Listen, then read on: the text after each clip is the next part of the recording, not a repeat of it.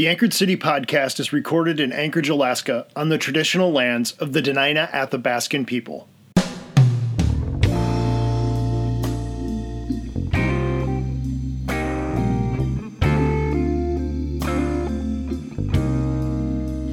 I have heard the oldest stories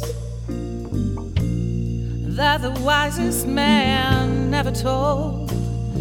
And I cast aside my worries and just went digging for gold.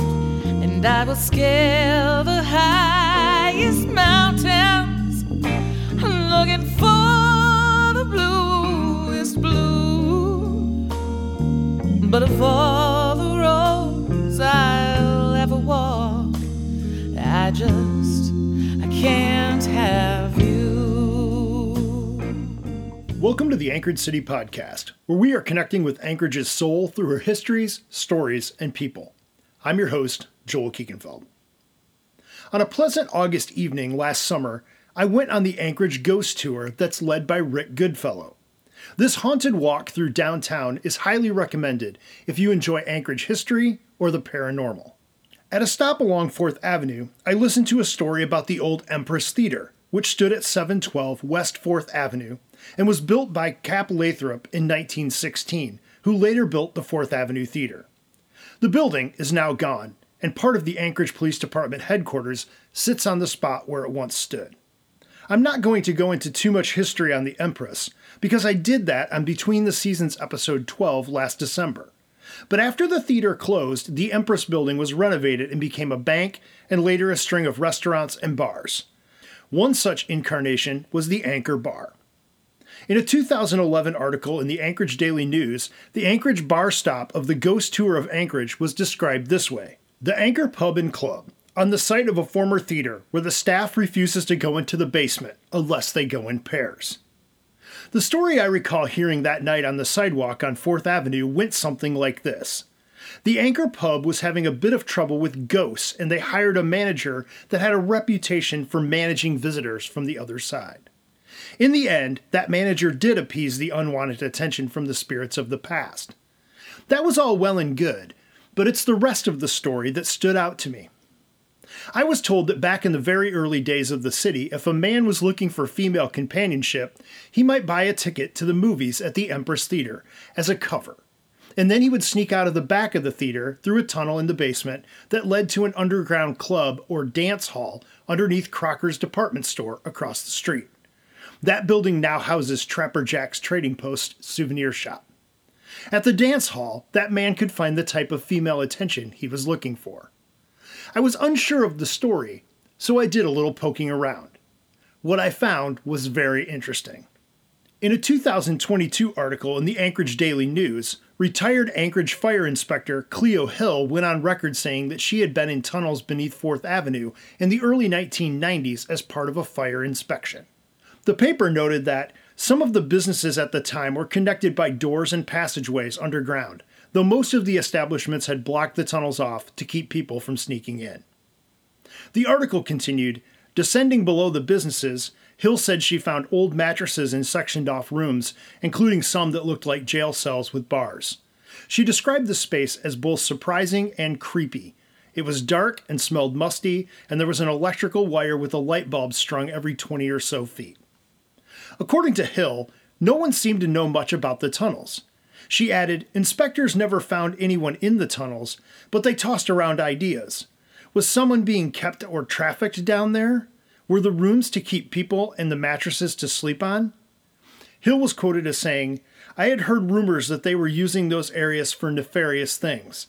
I myself never saw anything other than having the mattresses there, but I mean, if you're going to have a mattress laying out there, it seems like there's a reason.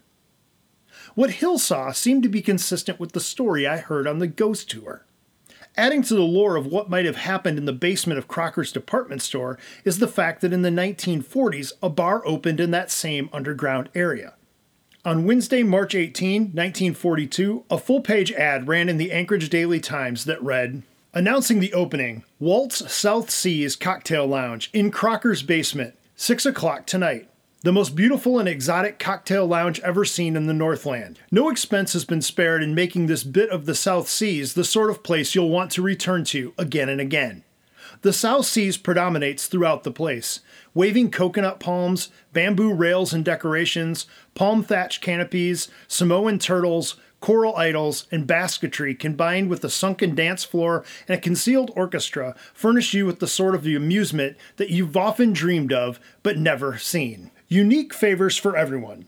Join the crowds at Walt's South Seas. The ads featured an attractive woman in a seductive pose talking on a telephone. An article ran the same day that called the new tiki bar luxurious and said it was believed by many to be the finest establishment of its kind north of Los Angeles. The decor was designed by C.W. Sawyer, a Hollywood designer who had to feel fulfilled when the paper called the South Seas breathtaking.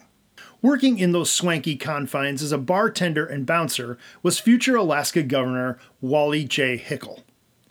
The space that was the bar below Crocker's includes a long corridor that some have speculated was a firing range, which seems fishier to me than the ghost stories. However, that space wasn't the only subterranean location in downtown Anchorage. There was an underground ballroom beneath the Panhandle Bar, just a few blocks away. In an online article about Doug Vandergraaf's book, A Guide to the Notorious Bars of Alaska, on the University of Alaska Anchorage's website reads, "The Panhandle Bar isn't on any tourist must-see list, but it's the oldest continuously operating bar in Anchorage. During Prohibition, it's supposedly connected to the Union Club, currently the Avenue, by an underground bootlegger tunnel. The Panhandle even hosted an underground dance hall called the Silver Slipper. A painted slipper, faded and chipped, still exists on the basement floor. And then there's the basement below the building at 4th Avenue and E Street. 415 E Street, to be exact. A building that has had a number of residents in recent years, including Rum Runners, the Hard Rock Cafe, and the Bear Paw Restaurant. In the below-ground level of that building, which was once a bank, are two vaults that the Anchorage Daily News described as straight out of a heist film. One of the vaults now contains a municipal electrical transformer. The second vault contains a martini bar that was clearly operating outside of the law at some point in the past.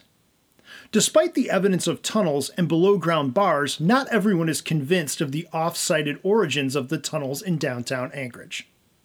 The Daily News reported that a network of tunnels used for bootlegging in Anchorage and prompted by the banning of alcohol during Prohibition is unlikely, according to local historian and Daily News history columnist David Reamer. While the city has a history of stills and basements and hidden underground chambers, tunnels don't seem likely given how new the city was when liquor was banned in 1915. Reamer was quoted as saying, "With so little law enforcement in the town at the time, constructing tunnels would have taken way too much work for too little gain." Reamer added, "It was far easier to simply land boats south of town and bring the goods in by foot, cart, or car. I'd be delighted by the discovery of bootlegging tunnels, but I'd need some concrete evidence before I'd acknowledge it was more than a legend." And there are deserts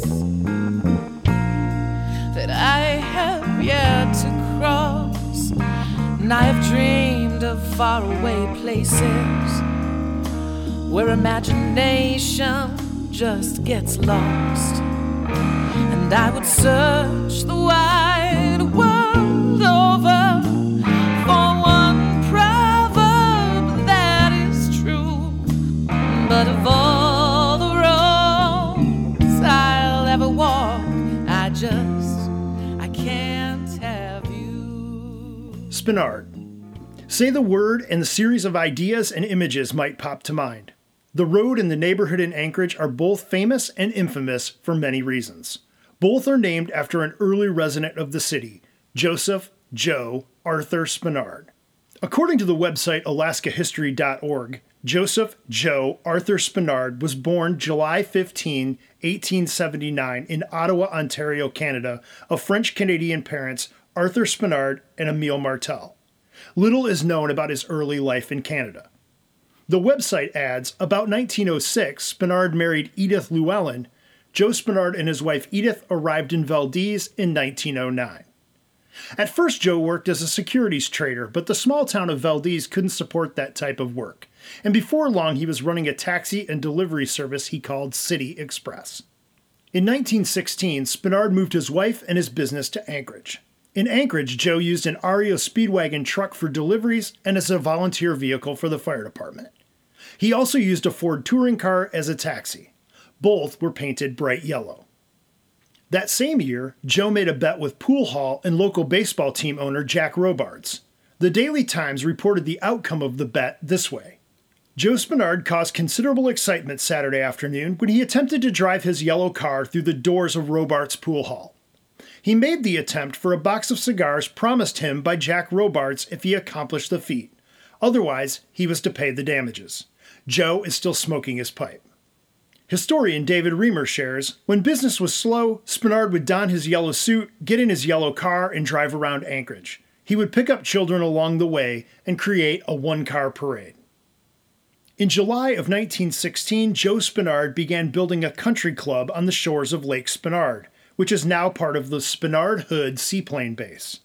According to AlaskaHistory.org, Spenard claimed a 160-acre homestead, which included the area known as Jeter Lake. Spenard went ahead with his plans to develop the lake and surrounding land. His plans called for a full-scale resort with a roadhouse, bathhouses, and a bathing beach. Spenard temporarily shut down his express business to devote his entire time to the resort and the carrying of people to and from the lake. By August 6, he had completed the dance pavilion and picnic tables. On August 4, 1916, the name Lake Spenard seems to have appeared for the first time in print when the Anchorage Daily Times reported that the annual Elks Picnic would be held there. To develop the road to the lake, he convinced members of Bill's Club, which would eventually become the Anchorage Elks Club, to help him cut trees and build a corduroy road from the city limits at 9th and L across both Chester and Fish Creek valleys to the lake, the path that is today Spenard Road. The resort was popular with locals and very short-lived. In May of 1917, the entire operation, houses, dance pavilion, picnic tables, and other improvements burned to the ground from a fire that was likely caused by careless hunters. The loss of the resort and Joe's failing health, including a broken leg and a heart condition, caused him to leave Anchorage in the fall of 1917. David Reamer writes of Spenard, historians have generally treated Joe Spenard kindly, calling him a character or colorful. The latter was frequently true in a literal sense, most notably with his yellow suit and car. But colorful was also a polite way to cover for a litany of sins. He was not merely colorful, he was a criminal. Joe was a bootlegger, and his lakeside resort was safely miles beyond city limits, and thus the place where all manner of illegal goods and acts were traded. He also illegally blazed a road and cleared the trees around the lake, through and within a national forest. Then he sold much of the ill-gotten lumber. Despite his assertions to the contrary, he never filed a claim for a homestead around what became Spenard Lake. He was a squatter. In short, Joe Spenard was the type of guy who never let anything so mundane as social niceties or laws interfere with making a buck. Even the use of Spenard to name the lake is something of a theft. From roughly 1907 through the summer of 1916, what we today call Lake Spenard was instead known as Jeter Lake. Thomas Jeter was the first colonial settler associated with the Spenard area.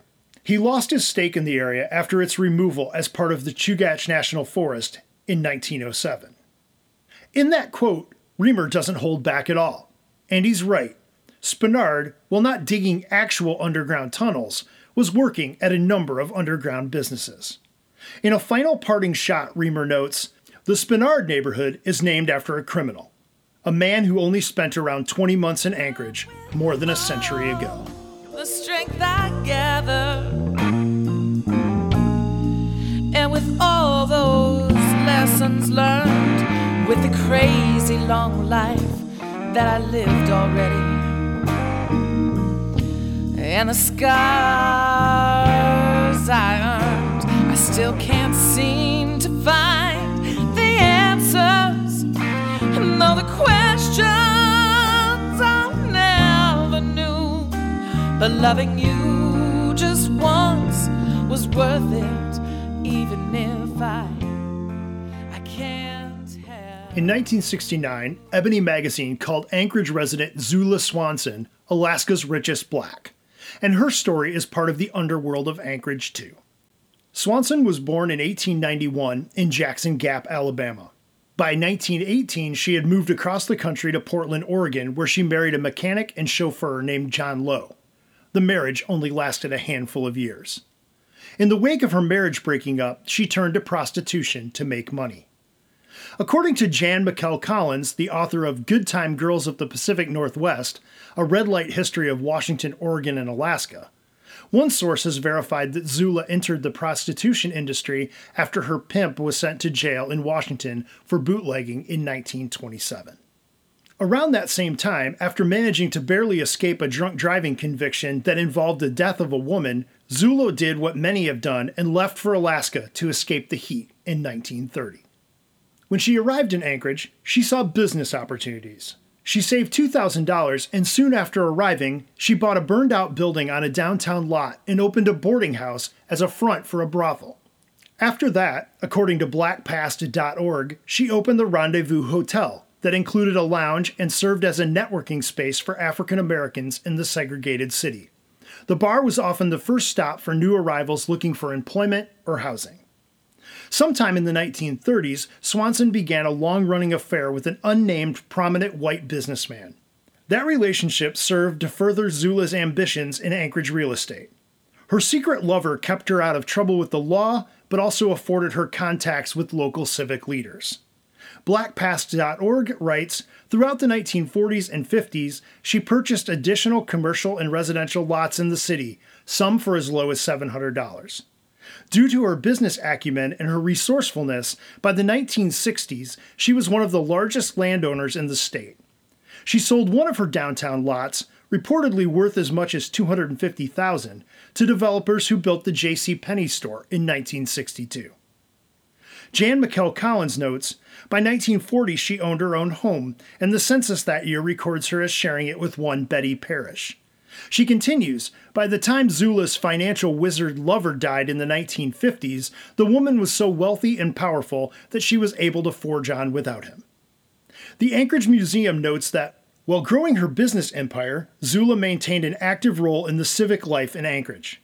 She was one of the founding members of the Anchorage chapter of the National Association for the Advancement of Colored People, the NAACP. In 1951, and was a member of various community clubs, including the Daughters of the Elks.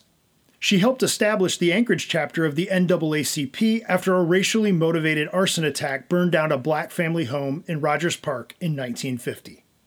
By the early 1960s, Zula was semi-retired and living in a large home on Goose Lake. When she died in January of 1973, her obituary in the Fairbanks News-Miner read, Zula Swanson Webster, reputed to have been one of the city's leading madams during the 1930s, is dead at age 81. McKell Collins adds, the story only merited page 2 coverage, although Zula's real estate holdings alone were worth $500,000. Zula's fortune began in the underground world of a brothel, parading as a boarding house, and ended up in a large home on a lake. The Rendezvous bar was torn down before her death, and the house on Goose Lake eventually burned.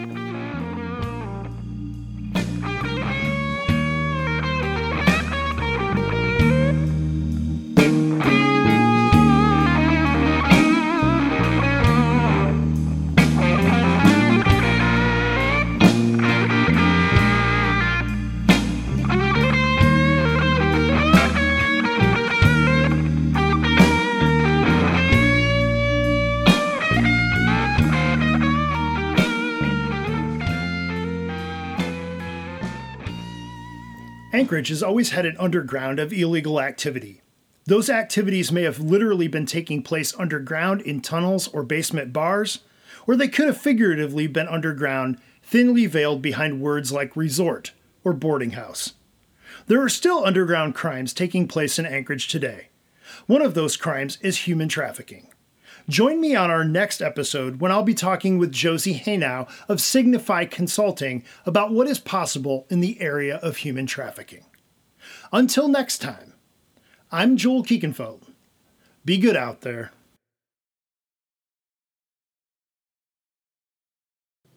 Thank you so much for listening. We're grateful for you, our listeners. If you are grateful for what you're hearing, please rate, review, and subscribe to this podcast on Apple Podcast or wherever you listen, and recommend us to your friends. Those are small things, but they make a huge difference. The Anchorage City Podcast is a production of the Anchorage Urban Training Collaborative. The mission of the collaborative is to train the heads, hearts, and hands of urban leaders to love their city and seek its peace. When we say peace, we mean a desire to see a world where all things are the way they're supposed to be for all people. Find us online at anchorageutc.org or on social media at anchorageutc. Resources used to make this episode can be found in the show details. Our theme music is by Anchorage's own Monica Lettner.